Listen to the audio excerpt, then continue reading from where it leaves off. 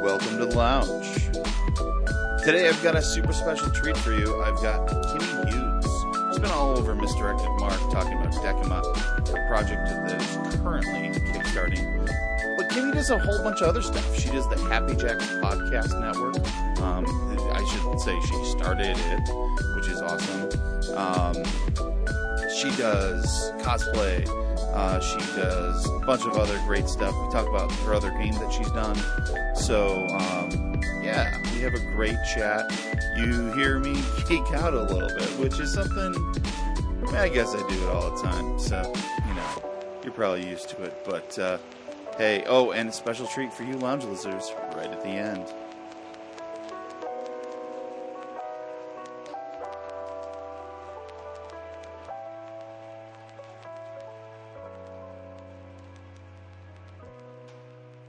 For anybody listening, the voice that you're about to hear, if you listen to the Misdirected Mark Network, is going to sound familiar because I think she's been on basically every show, at least every show that we have people on. So I've got Kimi Hughes here from Golden Lasso Games and Happy Jacks, the creator of the successfully kickstarted Decima. Welcome, Kimi Hughes. Thank you. I'm very excited to be here. I'm excited to have you on here. You've had a chance to talk a lot about Decima, and I'm sure it's your baby, and I'm sure you love it. But I have to imagine that you're not going to mind talking about a few other things that you do. Yeah, much as I love talking about it, I'm thrilled to talk about it. I am very excited to talk about other things as well. Well, so then this is the thing I'm kind of most excited. Again, I love Decima. I really I can't wait to get my hands on it and play with it and use it as a tool for my gaming. Mm-hmm. That being said, the thing I most wanted to talk to you about is not that you're a cosplayer. And not that you're a cosplayer that plays one of my favorite comic book characters of all time, Big Barda. Yes. But a cosplayer who your version of Big Barda for Bombshells became the official one for DC Comics. Yes. That's amazing. Yeah, it's something I still geek out over. I've been cosplaying. Yeah, good. No, go ahead. I'm interested to hear how this happened.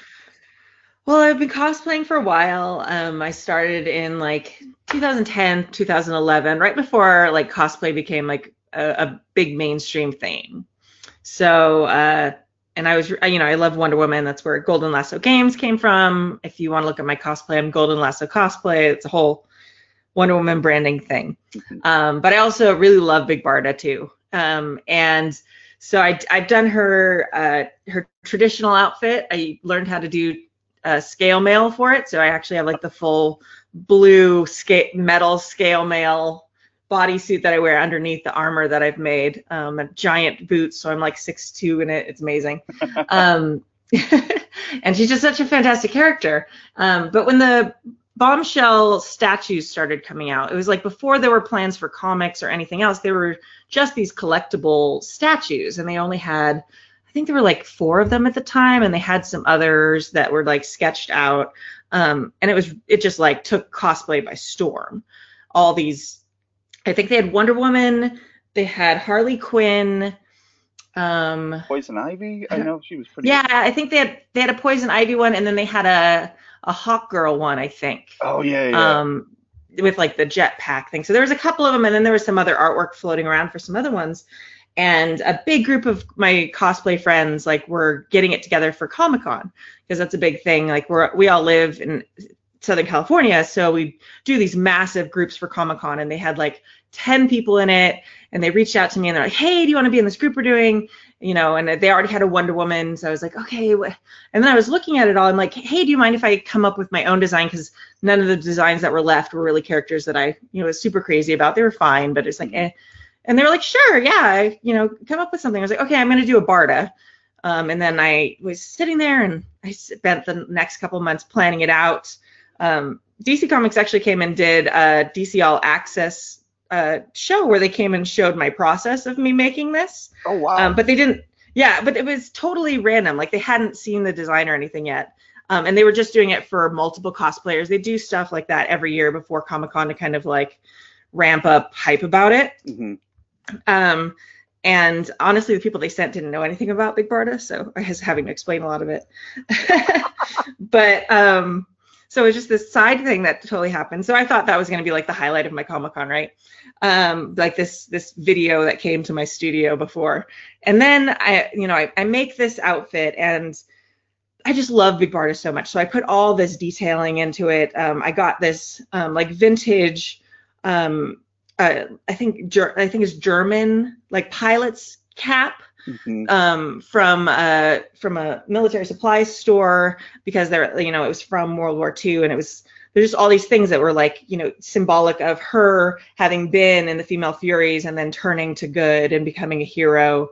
That sort of represented that for me, and it's got like this pinstriping that very close, like it sets, if you look at it closely, it kind of looks like or gives the impression of the scale mail vibe because I didn't want just straight blue. I wanted there to be some sort of patterning or texturing because that's such a big deal in all her artwork is even if it's just drawn on scale mail, like there's a pattern to the blue. And I'm getting way deep in it. Sorry. That's okay. No, I'm all about that.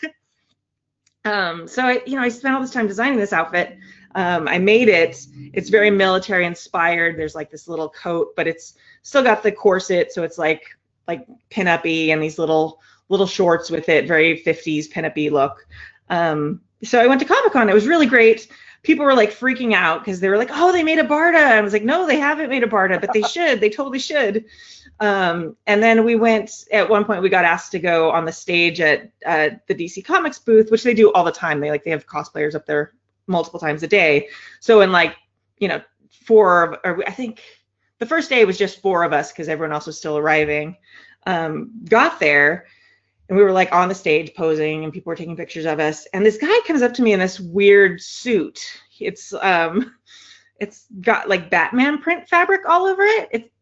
It's very, very cheesy and odd. And I have no idea who he is. And then he like hands me his card and his name's Jim. And he's like, yeah, I'm in charge of the Bombshells line right now at DC. I love this design. And he's evidently a huge Big Barda fan too. He's like, you nailed it. You got everything perfect. And we started like talking and I started explaining all the stuff on the outfit. And so he's like, okay. And he wrote down my name and my contact info. He's like, I'm going to call you and get in touch with you after Comic-Con. I was like, okay, cool. I didn't really like think that it was because he said, oh yeah, we have a Barda we're designing. So I just thought he was going to geek out or something. Cause sometimes they make friends with cosplayers. It's not like unheard of. Sure. Yeah. So, and then I saw him again the next day and we were there with the bigger group. There's like 11 of us or something. That was crazy. And, then he's like, oh, hey, yeah, I talked to them and we're interested in like maybe having your design be Barda's design. So I like stopped talking. I'm just kind of like staring at him because I didn't know what to say. And all these other girls around me are all dressed as Bombshells are like, what did he say? It was like, oh. So we're all freaking out and we all go have margaritas for lunch and stuff. And then like I try and like be cool for the rest of Comic-Con because that was like Saturday. And then, yeah, they got in touch and I got to go down and it's weird seeing like pictures of yourself on like a sketchboard. It's very strange. And, yeah, so it was fantastic. It's very cool. That's awesome. That is so cool. I love the fact that and Big Barda is like kind of that, if there's a DC niche line, like she's on that line, right? Yeah. Yeah. She's kind of been around for a long time. I guess if you know the New Gods, you know who Big Barda is. But it's so cool that I don't know. I feel like you walked that line perfectly and were like, yeah, look, I'm awesome. And they're like, yeah, you're awesome. Let's make that happen. It was very cool. I was like, oh my gosh. I guess they did eventually use the design. The design they were doing was like a roller derby. Okay. So they eventually used that design in like one or two of the comics. She was like in a roller derby or something. Hmm. But yeah, it's weird to have what is ostensibly like little figurines of me, which is cool and weird. It's like one of those things you're like, yeah, someday, and then you like don't really think that's gonna happen, It's especially like in your early 30s. You're like, yeah, I think I've passed my action figure days, but no. it's one of those weird things, and this isn't the same at all. But if I may allow my own Yeah. anecdote real quick, years ago I was working at the Apple store, and I worked there for a while, and I helped out this guy with his email because his email wasn't coming through, and I Mhm. basically just like deleted um, his email and helped him reset it, and it worked, and it was great. And he was like, "Thanks so much," and I'm like, "Great, yeah, well, have a great day." And I'm a big fan because it was Matt Stone from South Park. Oh, oh, that's cool. And I didn't say anything before that, but I was like, I'm a big Hmm. fan. He realized, like, oh, he knew who I was the whole time. Yeah, you were What just was cool. cool about it? Yeah. So, years later, I come into work one day, and I wasn't really like watching TV at the time. And Hmm. somebody says, "You were on South Park last night," and I was like, What? "What?" You're like, "Yeah, no, it was you. It was like when you first started at the store, you were on South Park last night." And I'm like, that's not possible, you know. So there's a South Park episode where they go to the Apple store and they're dealing with all the stuff and they're dealing with Hmm. people at the Genius Bar, and there's this guy and I'm like, he doesn't really look like me, you know. This must be who they're talking about. He kind of had this long hair, and then he calls for this guy to get more help, and this guy comes in and he's got like my exact goatee and like my exact like pulled back hair and everything, and I'm like, oh Uh-huh. no. That's amazing. Yeah. So um That's so it's very not similar, actually. it's yeah I like Matt Stone didn't come find me and was like, I want to make you immortal, Yeah. but that's it's cool to have that stuff, but it's a weird thing to suddenly realize, like, oh my god, did you know that's Yeah. that's what somebody made a thing from me, I think. I'm Yeah. not sure, at least, you know. Yeah, that's true. Although they made me sign a thing like I like they don't give me credit for it or any of that stuff. Like uh, if I wanted to like whip out the contract that they had me sign, like I have a copy of that as proof, mhm. but like they that's very much like DC and all these big companies. They're like, we're gonna just take credit for everything. Yeah. But enough people saw it, and my stuff was all out there. Like that was kind of the funny thing later, because they're like, yeah, you know, we're gonna make sure we own the design now, blah blah blah. You can obviously still cosplay it, all these things, but they'd actually made that DC All Access before any of that contract stuff was signed. So they documented with their camera crew me making the outfit before they ever like. So I'm like, yeah, well, I've got that proof too. So that's exciting. That's fantastic. Yeah, that's I mean, yeah, of course a big company is going to be like, oh, you don't Yeah, get to keep this credit, but yeah. I actually, this kind of brings me into what I really wanted to kind of chat about with you, which was comic books in general, because I love Hmm. comic books. I grew up on comic books. Yeah, me too. Um, People will ask me what's my favorite comic book character. I'm like, Beta Ray Bill, and they'll look at me blank, and I'll be like, I don't know, That Spider is a Man. very specific answer. it's it's pretty specific. I have a Yeah. weird feeling that in the next couple of years, people will be like, I love Beta Ray Bill. So, um, Yeah. for Fingers years, my crossed. favorite character was Beta Ray Bill. My second favorite was Rocket Raccoon, and Oh. then Zatanna was my third. And Yeah. now everybody knows who Rocket Raccoon is. Yeah. Zatanna is going to be huge at some point in the near future, I'm sure. Um, Hopefully. Yeah. but and then, like, when people are like, "What's your favorite comic book series?" I always say Legion of Superheroes because I love the Legion. Mhm. Um, Nice. so I'm all over the place. I'm not like a Marvel or DC. I like good writing Yeah. and good art and stuff like that. Um, Hmm. so yeah, you've known all these characters that I'm throwing out there, obviously, Very exciting. which means you're in it.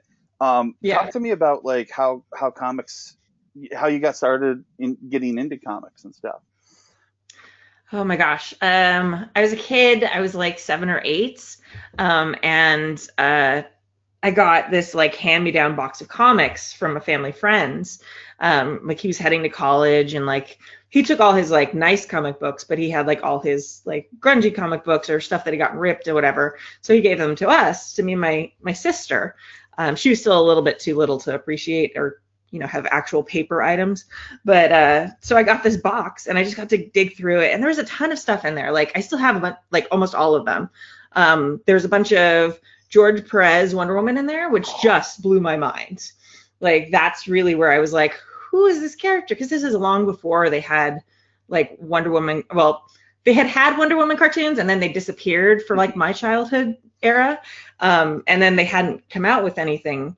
And it was a few years before we got like Batman the Animated Series and stuff like that. Mm-hmm. So that was part of my childhood, but a little bit later. So it's like I lived in an all-woman household. My dad wasn't around. So I got teased a lot. I've always been really tall and athletic. I've been very competitive in sports my whole life. So then suddenly there's this Amazon who is tall and athletic and lives in a all-woman island. They don't need any men, things like that. And it was just something that resonated so strongly with me at that point. Like everyone loved her and respect her, and she was wise, but also badass and beautiful, and just like all the things I wanted to be like were in this one character. There was also like New Mutants was in there. There's a bunch of new Teen Titans, which is no longer new, but they were new then. So there's like all these different things in this box, just like random things. But that was the thing that I just like remember. And like I still have that old one that I had there, and I've collected since then most of the George Perez Wonder Woman line. They're on like the little plastic protectors and stuff. But just it was sort of like revolutionary for me because I didn't have anyone in my household who read comic books at all. Like we were very book people, things like that. So I read a lot, but suddenly like this is just amazing. It was just so cool. And that was just like where kind of my love of it was born. And, I'd go and save up my allowance and buy comics and all these different things. So it was just kind of amazing. It was super fun. Do you think that you've been kind of influenced by comics as you've gotten into the other hobbies that you've gotten into? Oh, I think absolutely. I mean, obviously cosplay, but cosplay, yeah, cosplay is like the very cool. But I didn't get into cosplay till like I was very well into my adult years. I was actually much older than most cosplayers when I started cosplaying. I was like my late 20s. But yeah, I think the visual medium of it, I got very into like film and video production for a long time. I actually went to college for a little while for that. I think that was very indicative and inspired by kind of the graphic layout of comic books. And I always had a really good eye for it. I ended up not going into it professionally because oh man, especially for women, it's a really difficult industry. And I was like, you know what? There's a lot of other things I love, but that was always very informed by that. And I found I was very good at editing together like action sequences. And I think partially because of my love of comic books and my familiarity with how to edit something together based on seeing, the panels of comics. Mm-hmm. It's almost like it's easy to build a I can't think. It's a video term. You'll think of it before I do.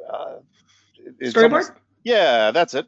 Yeah, it's easy to like build that in your head as you're going along. Yeah, but there's a continuity to action sequences that even like if you watch some modern comic book movies, they don't do super well. Mm-hmm. So that you can even though they're very quick shots, you can still very easily process what's happening. Mm-hmm. And this, when you're watching comic book movies and action movies, is kind of, for me, is one of the things I look for. It's like random shots all from different angles. You get kind of, you can follow what's happening, but like the great ones are ones where you can cut between different shots from similar angles, so you can really follow the movement almost like a dance. That's yeah. And those aren't. Sometimes you'll see one of the superhero movies that's cut like that. But lately I've seen more non-superhero movies that have that like, oh yeah, like that's somebody who is using really good storyboarding techniques to tell the story, and Yeah. yeah, um, that's fantastic. Now, at some point, you got into role playing games. Yes. Let's talk about Uh, that. yeah, that was sort of a long process. I tried D&D. I don't even remember what edition it was in junior high. And like, most junior high kids and my friends, we didn't really have enough attention span, and there was no adult helping us to like really process D&D. So we were middling successful at it. We ended up most of the time like starting and then ending up like getting bored and playing video games. Uh, so I got really into video games, basically, especially like MMOs. I started with Ultima Online back when it was Oh, like yeah. I know, right? Way back in the day. Um, and but I was like one of those like hardcore role players in there that everyone made fun of. I was actually in a guild that I was like one of the elders in it or whatever. That was we role played basically elves, and we spoke in Quenya, which is one of the elven languages in Lord of the Rings. So that's not really something you can add to a resume, though. Like, hey, I speak Quenya or type Quenya. Can speak it, but I can type it. And then so I just kind of progressed through.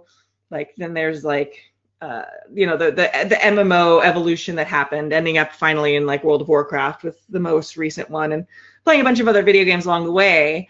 And then when fourth edition came out, me and a bunch of my friends, because at the time I worked at the Renaissance Fair, we found ourselves like talking about like role playing games specifically between our shows because we were in a bunch of bands at the Renaissance Fair. And one of the guys is like, "Hey, this new edition's coming out. We don't all have to buy like a gazillion books to catch up or have all the stuff for D&D anymore, because all of us were kind of like old role players who'd fallen out of the hobby. And the big thing that kept us from jumping back in was you had to buy like 50 books to be able to play that current edition of D&D. Kind of like when there's a comic book run and you're just like, oh, okay, well, I have no idea what's happening. I'd have to buy like a ton of comic books to catch up. But Yeah. when they do a reboot, then you're like, oh, okay, I can jump in again.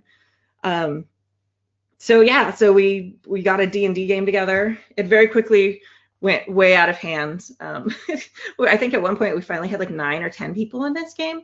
So it was, yeah, if you played fourth edition, that's like nightmare because the That's a lot. combats are crazy. Like they're so long and it's just, oh man. But we were all excited to be back in the hobby.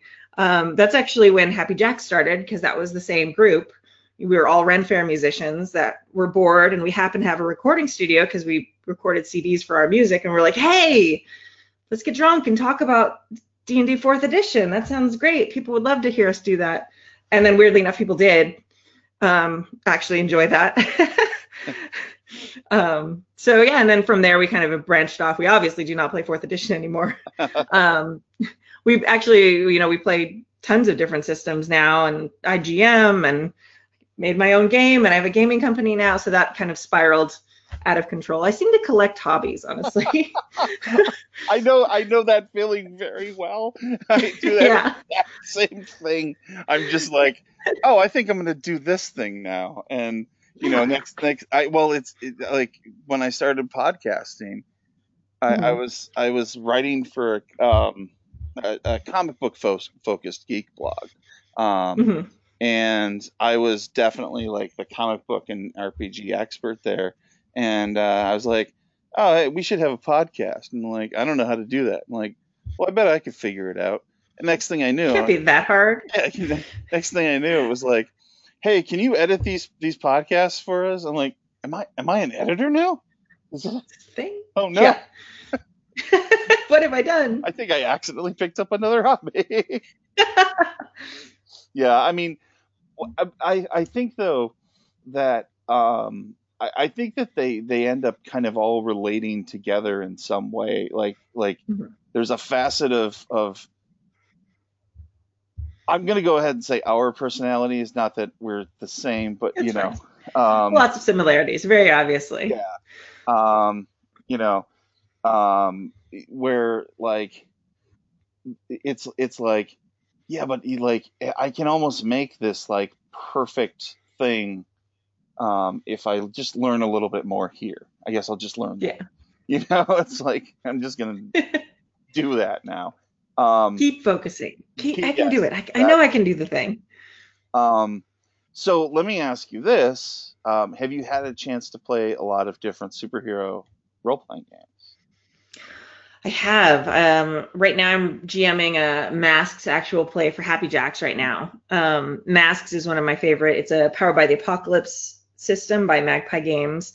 And I just love like I said, like New Teen Titans was in that box when I was a kid, and I've loved Teen Titans, especially like that era. Yeah, I love that, and they're much more teenagers in that era than they are in like the more modern Teen Titans books. So I love kind of that flavor, and Masks just captures that so perfectly. Like you don't have perfect control of your powers, and they do a really amazing job with the tie-ins with the different characters together, with the character connections during character creation. It's just like a really, really great flavor, and they nail the flavor that they're going for so perfectly, and it, make it very playable. it's funny because recently I reread the entire first run of New Mutants, Yeah. just because I wanted to, and I hadn't really read it as a whole before. And as I Mm-hmm. was reading through it, I'm like, oh, they definitely read this for Masks, Oh yeah. 100%. Absolutely, yeah. And then now the movie's coming out, so Yep. in a couple months, yeah. But yeah, and I love that, and I love PBTA systems on the whole. I really think it's a really elegant dice mechanic, and a lot of the hacks are really great. Hmm. I also really love Wild Talents, which uses the ore system, the one roll engine. I've GM'd that a ton. Actually, that's the game I've GM'd more than anything else. And kind of like Vampire the Masquerader things, you just roll a ton of d10s, and it's very fun. But for that one, you're looking for like matches instead of like dice totals, which is very interesting. Interesting. Yeah, and it has a mechanic for the fights that is like one of my favorites and really captures the vibe of like if you're looking for like teenage superhero drama, Masks cannot be beat. It's the best. Hmm. If you're looking for a system that replicates like what an actual fight would be like for superheroes, I haven't found anything that I like better than Wild Talents, because Okay. it's called the one roll engine because everybody rolls at the same time, and your rolls basically adjudicate what happens in what order. Hmm. So we all go around and we declare what we're doing. So if I'm aiming to shoot the guy's head and you're going to go punch the guy's head, our rolls will figure out, okay, do you punch his head and then my bullet hits your hand, or does my bullet hit first and your hand goes through like a cloud of blood? Like, so it's really fascinating, and the combats go very quickly. It's a very fun system. Hmm. Yeah, I will. I'm just as a note, I will be picking that up. Um, Yeah, it's very cool. I tend to collect superhero systems, so um, That's a good one. It's a very, very good one. Yeah, those are my two favorites. I've played some other ones, but as far as like true superheroes, like those are the best. okay, very cool. That's the some good. I mean, Masks is just a great game. I've played that a few times, and Mm. not nearly as much as I want to. But that's awesome. My first game that I got really into was the Phase Rip Marvel Superheroes. Oh, Um, nice. so, and I actually have a custom shirt that I wear to conventions that says fighting and agility and strength, and it's got the whole Phase Rip thing in it. And people are like, "Oh, Cool. where'd you get that shirt?" I'm like, "I had to make it." Oh, yeah. Um, now, with and you're playing lots of different games at this point, as you said. Yeah, Um, Happy Jacks has a ton of content. me Um, too. it's It's a lot. it's really awesome. I mean, like, well, I can remember um, just listening to like Happy Jacks, like just listening to a few episodes of Happy Jacks here and there, and like, oh, this is really cool. I never listen to any podcast for more than a few episodes, unless Yeah. it's politics, because I like to just like threaten my brain with that. But I listened to Happy Jacks for a while, and I went back to it here and there. In fact, I think probably still subscribe, but like since I've kind of gotten away from it, you guys have so much stuff, and I'm like, oh, I just want to download the entirety of a show and listen to it. Oh yeah. And I have more time to listen to podcasts now, which is also a thing that may happen. Very helpful. Yeah. Talk to me about like what building that felt like. I mean, obviously you started, with fourth edition stuff, but what was it like to grow something to what it is now? Oh man, like unexpected and unplanned, which is probably not, which is the honest answer, but probably not the one like everybody wants to hear. So yeah, Happy Jacks, we had our 10th anniversary like last year. So we're in like our 11th year, which is mind blowing. And yeah, I mean, like I said before, like we started as Ren Fair musicians, like between shows, hanging out and like, hey, we have fun with this. There's this thing called a podcast, because podcasting was still fairly new. Most people didn't know what podcasts were a decade ago. Mm-hmm. So it was this very small group of tabletop role-playing shows at the time. Mm-hmm. There was like Kicked in the Dice Bags and Fear the Boot. Fear the Boot's still around too. There's I think Role-Playing Public Radio was right before us or right after us. I don't remember. But most of the other ones have pod faded by now. Mm-hmm. Just because keeping up a podcast for 10 years is like, we didn't plan that. Like we just, but for sure we'll be on to more important things with our lives in 10 years. But yeah, it's just one of these things that just like more people got involved and we just kept doing it, and we got, our formatting really, tightened, and then we moved eventually, like our first season or two is just us kind of conversing, talking about it. And then people started writing in emails just randomly from like all over the place, all over the world. So then we switched to a little bit more of a format where we're basically answering questions now. So that's been the format for years at this point. And yeah, we're really lucky that we have this base of people around the world. We started marking it where on a map thing, we finally, I think Africa was our last continent, and we got that one, I think 5 years ago. But we even have one from Antarctica, because we made them. Yeah, we thought, no. And so like, you have to send photographic proof, and they totally did. And we don't know where they are because it's like top secret. We think they're on some sort of research or military base or something down there. But it's like them with this penguin, like with the Happy Jacks like sign they're holding. So it's either very convincing Photoshop, which I'm pretty good at figuring that out and my husband does a lot of that, or it's like a legit, there's a military base where they're listening to Happy Jack stuff somewhere in Antarctica. Go fig. So, and then people wanted to hear us play because we were like giving advice about gaming, and they really liked our advice. So they're like, we'd love to hear you play something. So we started doing APs here and there, just as podcasts. And then eventually, I think it was 3 or 4 years ago now, we started streaming too. So yeah, so now we have 3 or 4 games streamed a week, plus every Friday we have our Friday Advice Show. And I am the lucky person who gets to run like our volunteer cast of about 35 people and like do the spreadsheets to make sure all the games are always full and all the things. So I'm not sure how I got that hobby added to my list, but it's been pretty amazing. Sometimes we magically invent chores to support our hobbies. Right, that's exactly what happens. I think the most interesting thing has been watching how the hobby has grown and taken off, and also become much more inclusive. When we started the podcast, I was definitely one of the only women in podcasting about tabletop RPGs.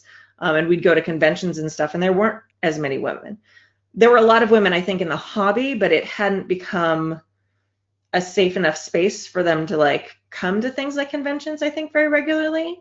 Okay. And I know I talk about how great some of the emails are, but we would also get emails, obviously we wouldn't read them on air, saying, why do you have this girl on the podcast? Why do you have this woman? Like very negative about having a female voice on the podcast. And then just seeing slowly, and I think a lot of it has had to do with the hobby kind of changing to become more accessible on the internet. Mm-hmm. I think that's really brought a lot more women into the hobby, because you don't have to go up to a message board now and pull off some random stranger's phone number and go meet at their house to play. Yeah. Yeah.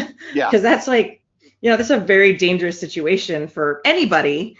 But, as a woman especially, that would 100% be a giant barrier if I had to do that to get into my first games. If I didn't already know people who were playing and know that I could trust them, like I probably would never have gotten into the hobby. As a large, hairy white dude, that's terrifying to me. Like, like of course it's going to be, if you're not into those handy categories, like that's going to be a weird thing. Yeah. So I think the fact that now you can sign up, you can play games on, back then it was Skype, and now it's, Discord and all these other ones, Zoom. I think that's really made it so people, so women and, people with disabilities, people who are in other minority groups where it's not necessarily safe for them to just go anywhere. I think it's really opened up the hobby, and you can see that reflected. And I've seen that reflected in convention going as I go to, as I'm still going to conventions many times a year, and I'm seeing just how like the fan base has changed, and that's been fantastic. It's been really, really powerful and exciting. It's funny because that's actually what brought me back into it. I was, I was gaming through the 80s and 90s. I'm old, by the way. I don't know if I mentioned that, but I am. But I was gaming through the 80s and 90s, and then third edition and 3.5 came out, and I was kind of like, this is, I guess, fun still. But I was dropping that question mark at the end of that. And I don't know. I kind of was like, yeah, I'm kind of done with this for a little bit. But it was truly, it was, part of it was me going, I miss some of these old games that used to be around. I wish they'd come back, and they started to. And I was like, yeah, that's weird.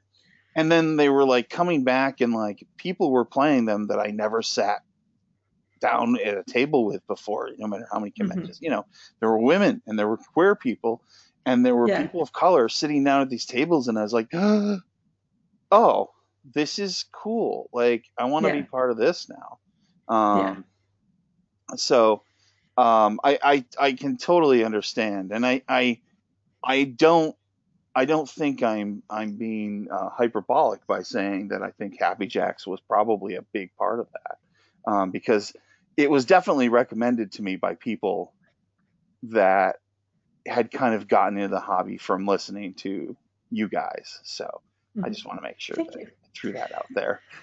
I like to think that, I have gotten a lot of emails over the years from women who have said, hey, I heard you on the show, when, and it made me think that I could do this too. Or that I was really interested in this, or I'd played once with, one group, and then, I had to move and I couldn't find another group. So like having, and I'm not the only woman on Happy Jacks by any means. I'm kind of like the longest running, but we have many now. So having that, presence for so many years, like especially when it used to be a much more rare thing. And then now, especially with our streaming, we work really hard at diversity and making sure that we have lots of people of color and things like that, and different LGBTQIA representation, disabled representation, as much as possible for each one of our games, because it's important, especially now that we have the visual medium, to really be showing like the diversity. Back when it was just podcasting, it was harder to tell what the makeup of a game was when you were listening to an AP. Sure. But now people are looking and they're tuning in. They want, and a lot of them don't know if this hobby's for them. So seeing someone who resembles them or has a shared experience with them is very powerful. And I think that's one of the biggest things that's contributed to the boom in the last few years. Like a lot of people say, oh, Critical Role's, popularity. Well, yes, I think that does have something to do with it. I think the streaming component in general with everyone, and all the different ones, there's so many streams out there now that have different representation. I think that people being able to see themselves in tabletop role playing and seeing themselves represented has been actually the biggest contributing factor. Mm-hmm. Yeah,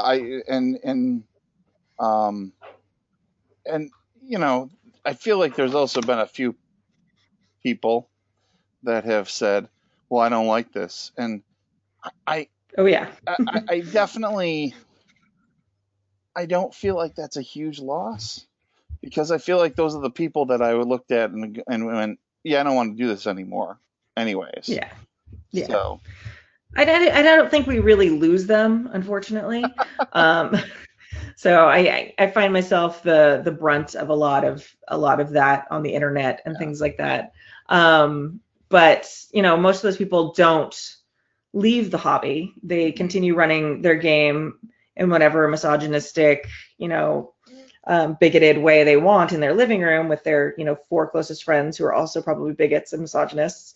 And they can do that. I mean, that's not the great thing, but that's the great thing about this hobby is like, if you're not streaming, you can run it however you want. Sure. If you and your group are, enjoy certain things, then that's fantastic. Like if you're having fun, great.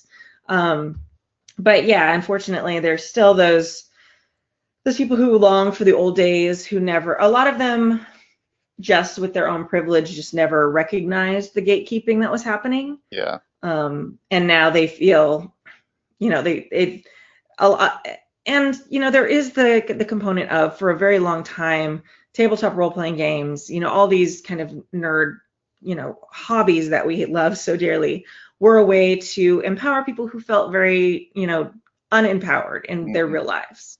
That was, a big thing for video games. For me, MMOs, that was absolutely a kind of an escapist empowerment fantasy.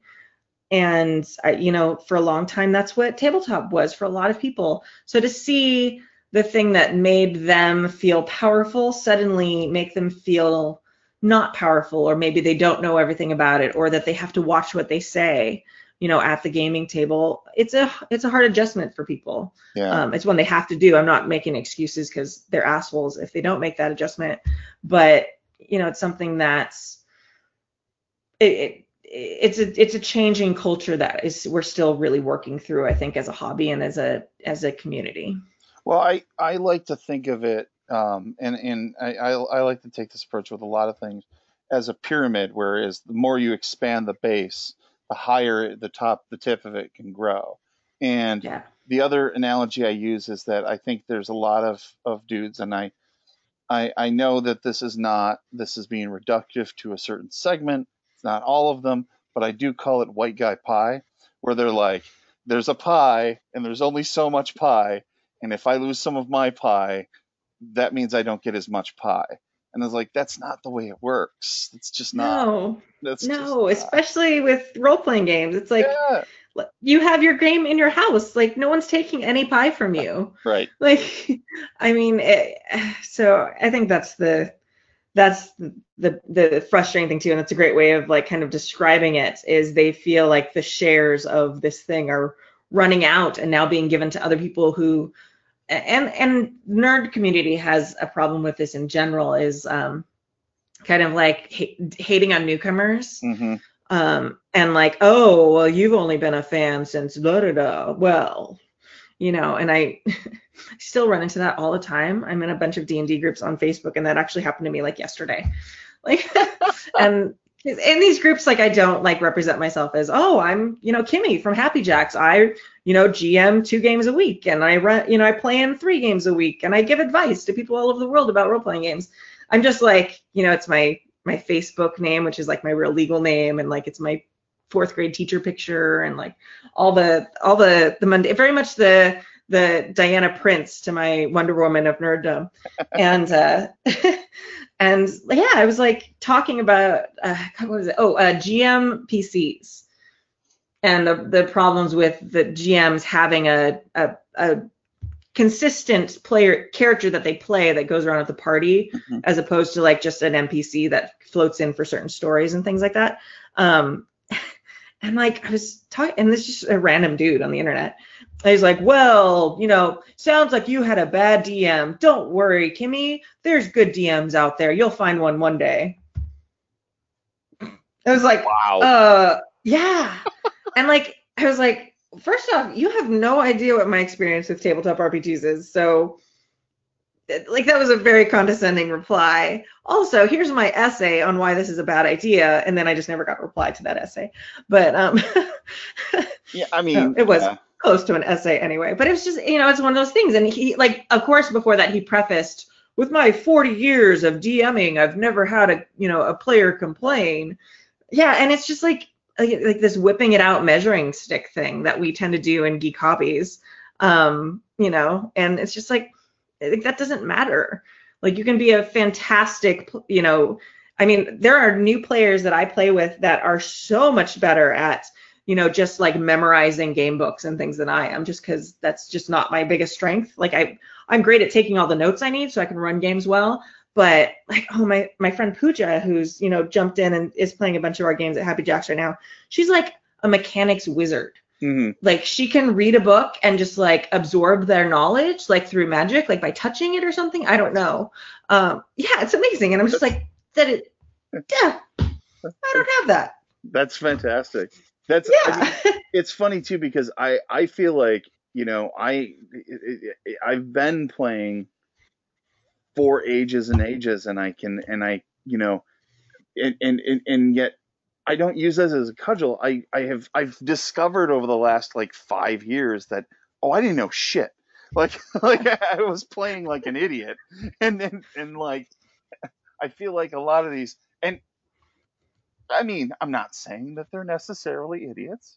No. I like that I keep throwing caveats into what I'm saying about this toxic group of people. But Yeah. there's a good chance that if like I learned to play with those people, and I'm sitting here going, "Oh, I was a bad player. I was a bad GM," like there's a good chance they're bad GMs. Like, Yeah. I mean, that's a thing. Like you can always learn more. I will say I do love to throw around the length of time I've been gaming when people throw that at somebody where I'm playing with, because Right. that's when it gets to be like, oh, you're playing Masks, that's cute. I play Champions. Hmm. Cool. I played Champions first edition. Yeah. And here's Sledgehammer.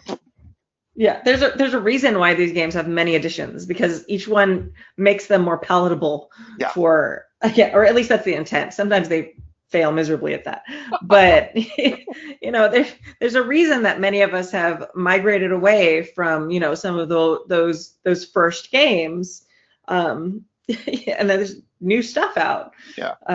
that streamlines it, and I mean.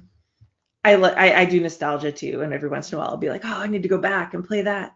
But there's yeah, it's just frustrating because the fact that you played D&D first edition doesn't make you any better at playing D&D fifth edition. Right. Because they're completely different. I mean, that's like that. Yeah. Yeah, that's like being like, well, I used to read the encyclopedia. That's so much better than having the internet. And it's like, no. Yeah. No, it's not better. It's just different and older. And I say that as someone old enough to have actually used encyclopedias. Oh, yeah. But it's like those are two. They're not comparable. They're not necessarily the same thing. So it's cool that you can whip it out and like have that long length of time that you get to measure and wave in people's faces. But that doesn't necessarily mean you're going to be any better at it than someone who's picked it up more recently. Right. I'm more interested in like the lessons you've learned from having done that for so long. Like that. Yeah, exactly. That's a more important thing. I can remember I played games with a guy who had memorized a 1917 encyclopedia, and he used to tell this to people, and this was his point of impression, and he says it to me, and I go, so you know a whole bunch of things wrong, and he got very upset. I wasn't invited Right. to his house. Um, No. but it's the 1917 encyclopedia, Yeah, I can't even begin to name all the things that are wrong with that encyclopedia. So many things. right? Oh my God. Um, so, um, so uh, I now that we've been kind of talking about gaming, I'd like to chat about how you got into making your own thing. Oh yeah. And Yeah. I'll preface this with I know that Decima is the first game that you started to design. Hmm. It's not the first game that you finished, because Virgins and No. Vixens is the first game you finished. Yes. So Uh, let's talk about how that came about. yeah. Okay. So Decima was sort of inspiration by necessity, I suppose. Hmm. I like we were talking about. I GM a bunch of different systems, and I love PBTA. Hmm. Uh, specifically the character connection aspect of it. I was finding that when I was playing PBTA games and games that had similar mechanics in their character creation, um, it was just the games just got warmed up faster. Like everybody jumps into session one knowing how they kind of know each other, knowing some relationship dynamics with each other. There's not that awkward, okay, our characters have known each other for years, but we don't really know, we're still feeling it out as players. Um, and I just loved that aspect of it. So I found myself when I was GMing like Wild Talents doesn't have that. So I would, steal the character connections from a comparable PBTA hack, depending on what flavor of game I was running. And I'd throw those in there during character creation. And different things. And I was also pulling things from like Microscope and the Quiet Ear to kind of like build locations with my players as a session zero tool. And a bunch of the GMs I know were also doing something similar to kind of make session zero not just about going over safety tools, but also like let's collaboratively kind of create this place where we're going to work in. Because it really benefited starting in session zero or starting at session one, you were able to just like jump into things in a whole different way than if you didn't do it that way. Yeah. So I finally just like, why are we all like reinventing this wheel? Why are we shoehorning these things? Because like Microscope and the Quiet Year are great for creating locations and stuff, but that's not really their purpose. Right. Like we're sort of shoehorning them into it when they're meant to be narrative games on their own. So it's like, why don't we just make a tool that's generic, that's system generic, that can do all these things? So that's where I kind of got the idea and started running with it. And I frantically called a couple of my friends, like at like a Wednesday one night. Like I'd spent the last 2 days like frantically writing in a notebook, super jumbled mess. And I was like, I have this idea for a game. Can you come over to my house right now? And they were great, and they did. So we played like the very first rendition of what ended up becoming Decima, which is like these really badly written out charts with like this old set of tarot cards I had. And at the time I didn't know much about tarot because I was just starting on this idea, so I hadn't done a ton Stay of research classy, into it lounge yet. lizards. And it worked, and we like we had this cool campaign all planned, and everyone's like, oh, now we're not going to play this campaign, huh? I was like, no, we're just testing this game, and it's also like midnight, and I have to teach tomorrow, so I've got to go. But and then it just kind of grew from there. So basically, what it is, Decima is a tarot card based generic system that creates character connections between PCs, creates a location, including like a basic map with so everyone has kind of reference points and knows where things are. Cultural aspects like slang terms and superstitions, and also NPCs. And then the last thing it creates is also like world dynamics. So not just what are the connections the characters have to each other, but what is the group's reputation in the world? Does anybody owe us money? Do we owe somebody else a favor? Like all these things that really give the GM a ton of stuff to work with when they're starting the campaign, when they're planning the campaign. So it does that. If you played like For the Queen, it's very similar to that, or like the Quiet Year, where you get a hand of cards and you flip them over, and then there's like questions there that are prompts. Like I said, I'm a fourth grade teacher. questions are a thing I'm good at. So you play for, it usually takes like 40 to 90 minutes, depending on how verbose your group is. Mhm. And you end up with all these things to kind of like launch a campaign, and it works with any system or setting. And yeah, people are really liking it. I'm really excited about it. It seems I mean so I listened to you on SassGeek, Mhm. and I really enjoyed how many times uh, uh, both of them kept saying, I really want to play in this game. Like Yeah. as you're building this.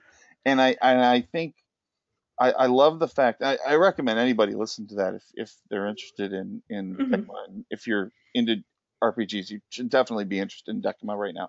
Um, but there's my touch for you. But Thank you. Thank you. I appreciate that.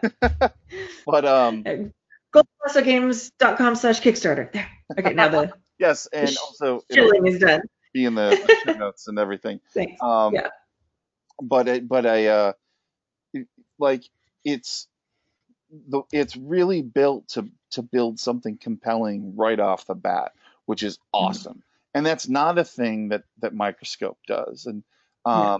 I've never played The Quiet Year, um, but I've listened to actual plays and stuff like that. And like same Mhm. thing, like that tells a complete story, but it's not for your new story. And I Yeah. enjoy how Decima does that. And I did immediately get like, oh, this is like a For the Queen style thing. Mhm. And I almost feel like For the Queen has almost created this new like subgenre of RPG. Yeah. They dub it Descended from the Queen. Descended from So the Queen.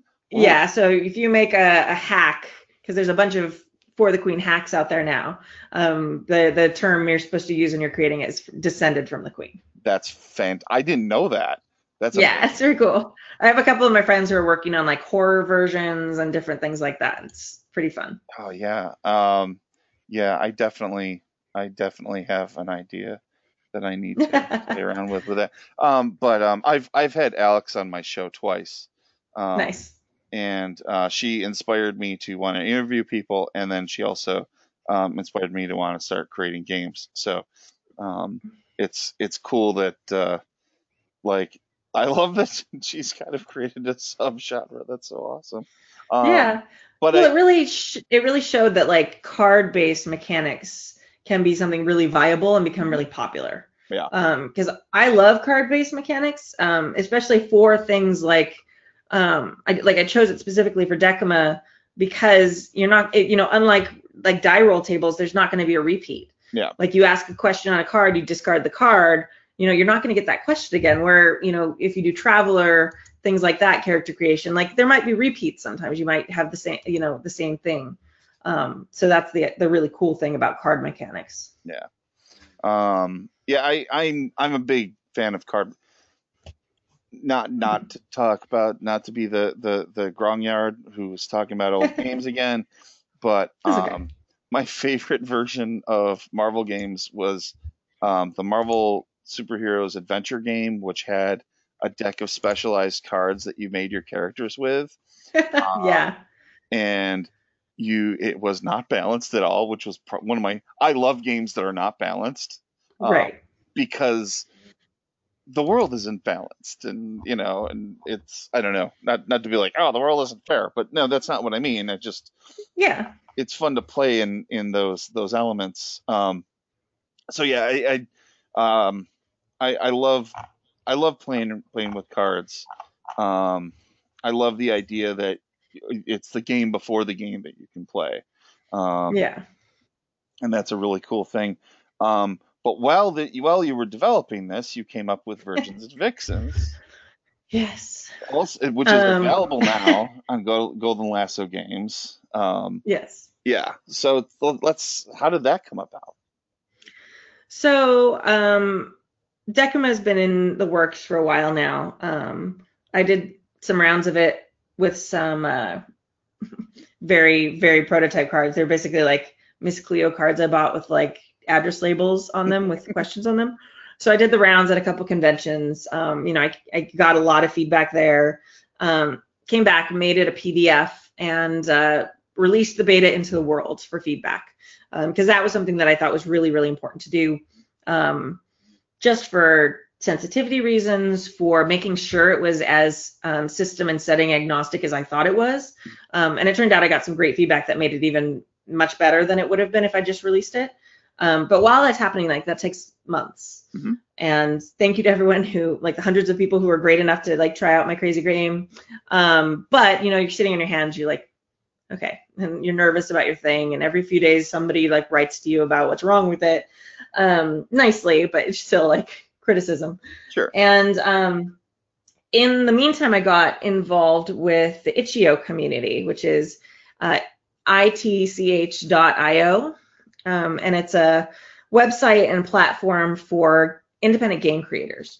And it really was developed for video game creators, and that's what most of it is. But there's like this very niche community of tabletop gamers who are on there, who are releasing all types of role-playing, and some of them are tabletop, some of them are narrative, some of them like literally anything you could think of, it's being created on there, and usually sold for nothing to like $5 as PDFs. And so I had a bunch of friends who were releasing stuff on that while I was working on Decima, so I got involved on that and just really loved it. And they have these things called jams, where not a contest, but it's like, okay, over the next 2 weeks, we're all going to make games with this theme. And then everyone just kind of like, pats each other on their back and get some eyes on your designing and get feedback on your designing. It's a really cool process. And one of the themes was folklore. And that's something I love. Like, I love mythology, I love folklore. I've been a history teacher, that in teaching fourth grade now, one of the things we talk about is folk tales a lot. So something I'm very educated in and versed in. So I was like, okay, so all these people are doing this thing. We had like 2 weeks to get it done. And I'm trying to think of what do I want to do? Like, a lot of people were doing games based on a specific tale they loved, or fairy tale or story. So I was looking at it, and there were so many I liked. And then I just started thinking about the idea of women in a lot of these story mediums, in mythology and folklore, in all these kind of oral traditions. No matter where you look in the world, there's these tropes that are pretty much universal. There's always like a few that break the rules, but those are, those tend to be the exceptions more than the rule.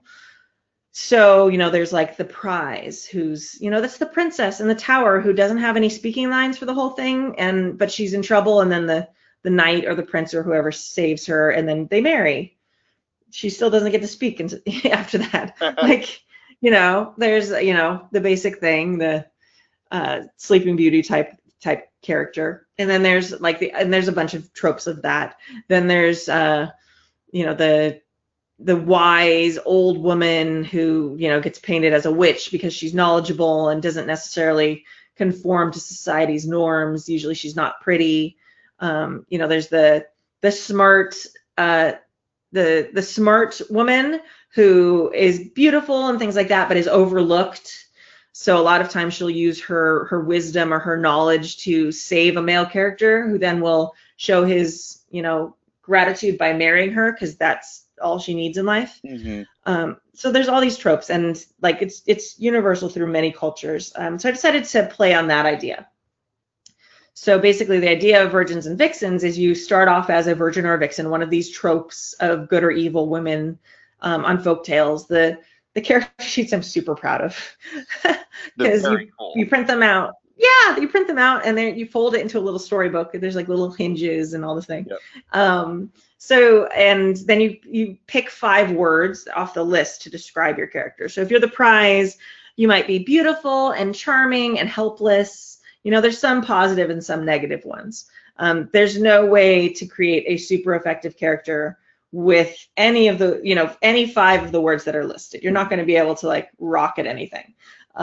Depending on the playbook you pick, you might be smart, but desperate or something like that. So there's good and bad for both.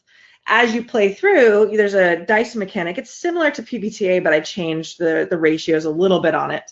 So basically you roll 3 dice, If it's one of the words if you're using one of the words that's circled, like if you're charming someone to let you into the castle, then, and you have that circled, then you pick the 2 highest dice. Mm-hmm. If you're like trying to climb the wall and you've never been outside your palace before, then you pick your 2 lowest dice, because that's not, the athletic is not one of the words you picked, because it's not there.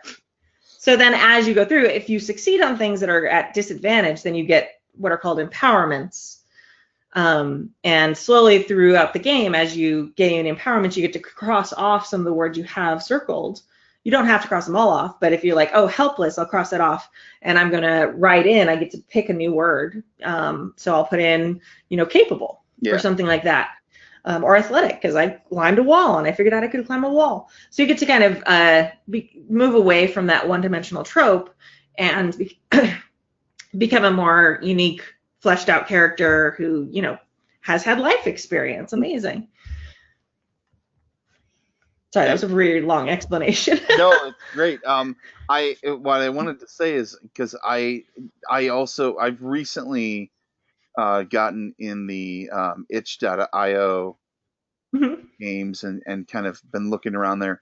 It's one of the best ones I've seen on there. Oh, thank you. And I just happened to find it when we first started talking about having you on the lounge. So I run into definitely.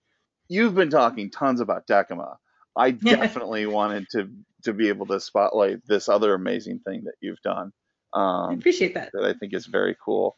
And I'm very proud of it. It's one of those things that, like, I think Decima is a more useful thing for the gaming community at large. Mm-hmm. I think that Virgins and Vixens is a much closer representation of my personality and like what I would like to continue creating for tabletop role playing.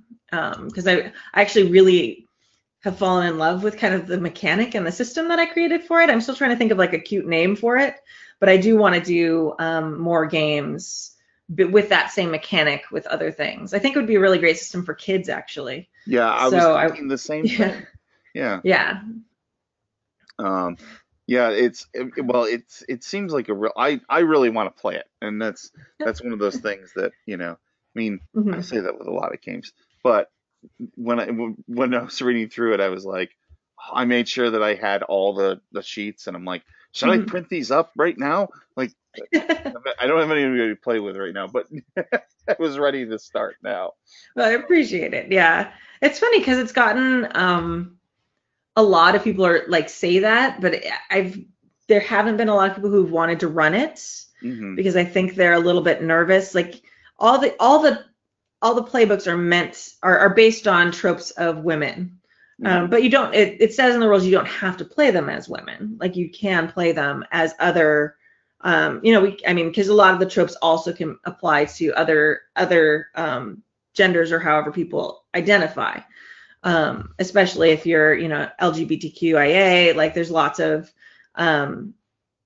similar experiences where people are put into tropey categories or stereotypes that they can then break out of. So it can definitely be more universal than just the experiences of women. But there's like hesitation for people sometimes to be like, I don't know if I want to play that. So it's interesting. It's been a very educational thing to release. I've kind of looked at it myself as, because I'll play or run anything is the thing I always say at least once. And I'm actually really interested in running it, believe it or not, because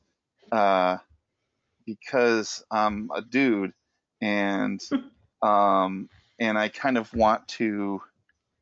I don't know. I don't mind like pushing that on myself a little bit. Like, I don't mind poking at myself a little bit. I guess that's what I'm saying. And that's sort of the purpose of it. If the only people who play it are people who already know that experience, then that's fine. Like it's like, that's great, but it's also meant to be a bit of a tool where people can maybe build up some empathy for like, for so many of the stories that women are told their whole lives. Like lot of Disney movies. Like, and it's only been the last few years they've started breaking out of kind of that trope. Like, even when they had a little bit more powerful, quote, powerful, or like strong-minded, characters. Like, when I was, of the age to watch Disney movies as they were released, it was, Belle from Beauty and the Beast, and we had, Jasmine from Aladdin, and sure, they were like smart and outspoken, but at the end they still just got married, and that was the end. So it's just now been the last few movies, even like Moana and things like that, where they have a little bit more of a destiny, or a little bit more of an ambition in their life. So, even that as a kid, it pissed me off. Jasmine sings so many songs about show you the world, and then she ends up marrying and staying in that castle, and you're like, I guess they get to ride on the carpet and see the world? I don't know. Like, but well, you did great, Aladdin.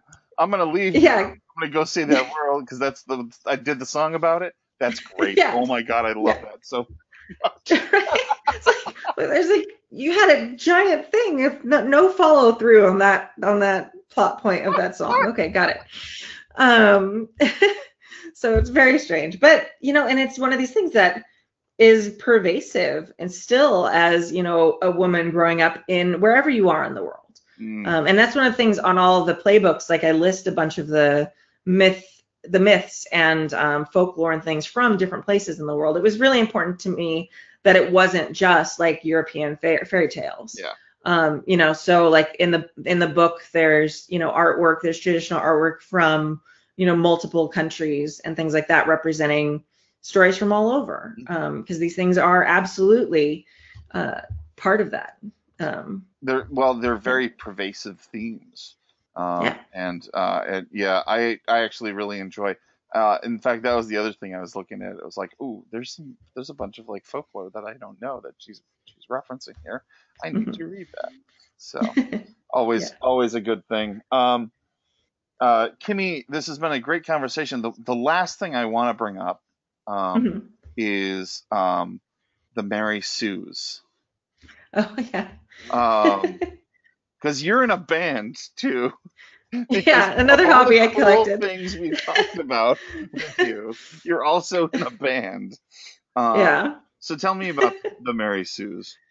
The Mary Sues is still a pretty new venture. We're rehearsing and we're building up our catalog right now. It's me and two of my best friends, Claire and Carol. We were in a band called the Merry Wives of Windsor at the Renaissance Fair for like 10, 12 years, a really long time, together. I've stopped doing the Renaissance Fair just because it's like one of those things that just takes too much time. And after singing your heart out, in the hot sun of Southern California for a weekend in the summer, showing up and teaching all day on Monday, just like, I aged out a little bit. I just like, I'm sorry, I have to have a voice on Monday. So I stopped doing that. I still go. I still love all the people there. It's amazing. But for a while, like, I haven't been doing anything musical, which has kind of been like a little bit of a drag on my soul because I really enjoy it. I especially enjoy writing songs, so like lyrics and things like that. And it's always fun to go to the fair and like hear people say. I write a lot of, if you listen to the Merry Wives of Windsor, I write a lot of like dirty songs. Oh, nice. We sing, the Merry Wives of Windsor sing dirty songs on the NC-17 stage. So that's, most of my repertoire is not something that's child friendly. So I was looking forward to like writing songs again and playing music again and singing with my friends. So I've been trying to put together a nerd band for like 6 years, and things just keep not like, it just keeps like, oh, I can't, or somebody moves away, so all these things. So I finally was like, okay, no, I'm doing this year. This is my goal. I put it on my resolutions for 2019. And then Carol and Claire, the thing that really locked it in, Carol's been on the roster for a while, but my friend Claire moved back to California from Texas. So that just like locked it in. So we have a soprano, a mezzo, and a bass, and an alto now, an alto who plays bass. So then I play an instrument called the bouzouki, which is similar to a guitar. And Claire plays the keyboard. And so we have music that we make. We released one song so far. Yes. If you go to youtube.com/Mary Sue's Band, then you can see our the child is this Baby Yoda themed Christmas music video. It's amazing. Everybody it's very fun. It's great. It's very fun, and we are having too much fun, and it was amazing, and yeah, it was great, and just we made that we learned that song and recorded it and did that music video all in like 48 hours. So we were very sleep deprived, and we just, you can kind of see as we're doing like the singing and stuff on the video, like we are just at some point just messing around with lightsabers, like just having a crazy time. So much fun. And it was really fun to do all that. And now we're rehearsing. We're hoping to have some more songs out. Some of them we'll do videos for, some of them we won't. We're doing covers of a bunch of songs. We're doing like the Firefly theme. We're doing some original songs. We have a bunch of gaming and D&D type songs that are coming up too. So yeah, that's sort of what the next few months have there. If you go to marysuesband.com, you can kind of follow us there. We also have a Facebook that has not a lot of stuff on it because we've only been a band for about 4 months. Mm-hmm. So we're still very new, but yeah, we're just kind of building up. We really need like at least 8 solid songs to start doing gigs. Okay. We've all been in different bands, so we're all pretty good at that part of it. So we've got 5 right now. We've got 2 that were just introduced this last week at rehearsal. So we're getting there. We're hoping by like summer and fall to have like enough to like start doing little gigs and to have an album's worth of music. We probably won't release an album because that's sort of gone the way of the dodo. SoundCloud or whatever. Yeah, exactly. So all that stuff will be available. You can find us. The Child Is This you can find on iTunes and Spotify and all those things. But we're probably just going to release things as like individual singles because nobody buys albums anymore. So you might as well just release all the songs individually and let people pick what they like. Yeah, that makes sense. That's amazing. I mean, this has been this has been such a great ride for me. Interviewing you, because you do. I mean, how can you go wrong if you start with Big Barda? Like that's like anything that starts with Beta Ray Bill and Big Barda is just going to be amazing. Oh my God, I want to see them. Do I want to see them fight or team up? It needs to be one of those fights where they start fighting each other and then like the bad guy shows up, so then they team up against the bad guy like partway through. Yes. That's a great. Can we write that story? No, we can't. We don't know. I don't need another hobby. Neither do you. That's true.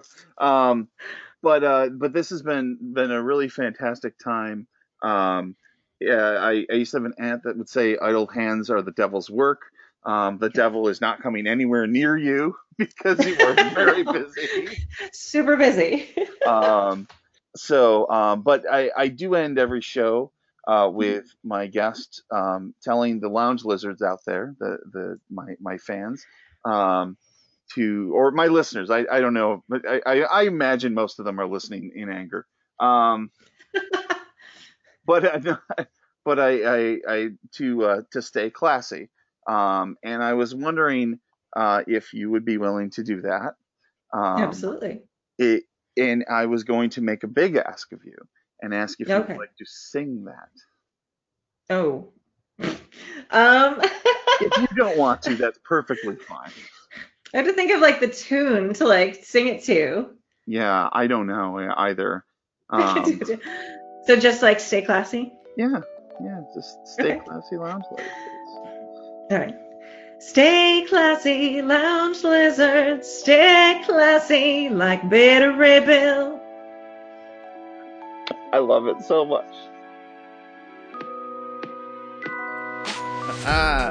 Thanks again to the fantastic, amazing Kimi Hughes for coming on the lounge, chatting with me. It was a huge honor to have her on. I'm hope you enjoyed it as well. Go check out Decima. It is currently kickstarting. It is a thing you need in your toolbox if you play role-playing games. Check out Happy Jacks. Check out the Mary Sues. Support Kimmy in everything she does, of course, because you're awesome and she's awesome. Awesome works together. And that especially goes for when we're talking about this show, which is... The Lounge is a Misdirected Mark production, the media arm of Encoded Designs, with lots of great shows like this one. Misdirected Mark. Chris, Phil, Bob, and Camden go live every Tuesday evening at 8 p.m. Eastern to break down and get inside games, game mastering, playing games, and game design in an effort to entertain and inform you. The Lounge theme, And So It Begins by Artificial Music, is used under Creative Commons 3.0. Support Contessa at contessa.rocks. Find your host, Jesse Doc Edmond, at Doc Palindrome on Twitter. All the links from this episode can be found in the episode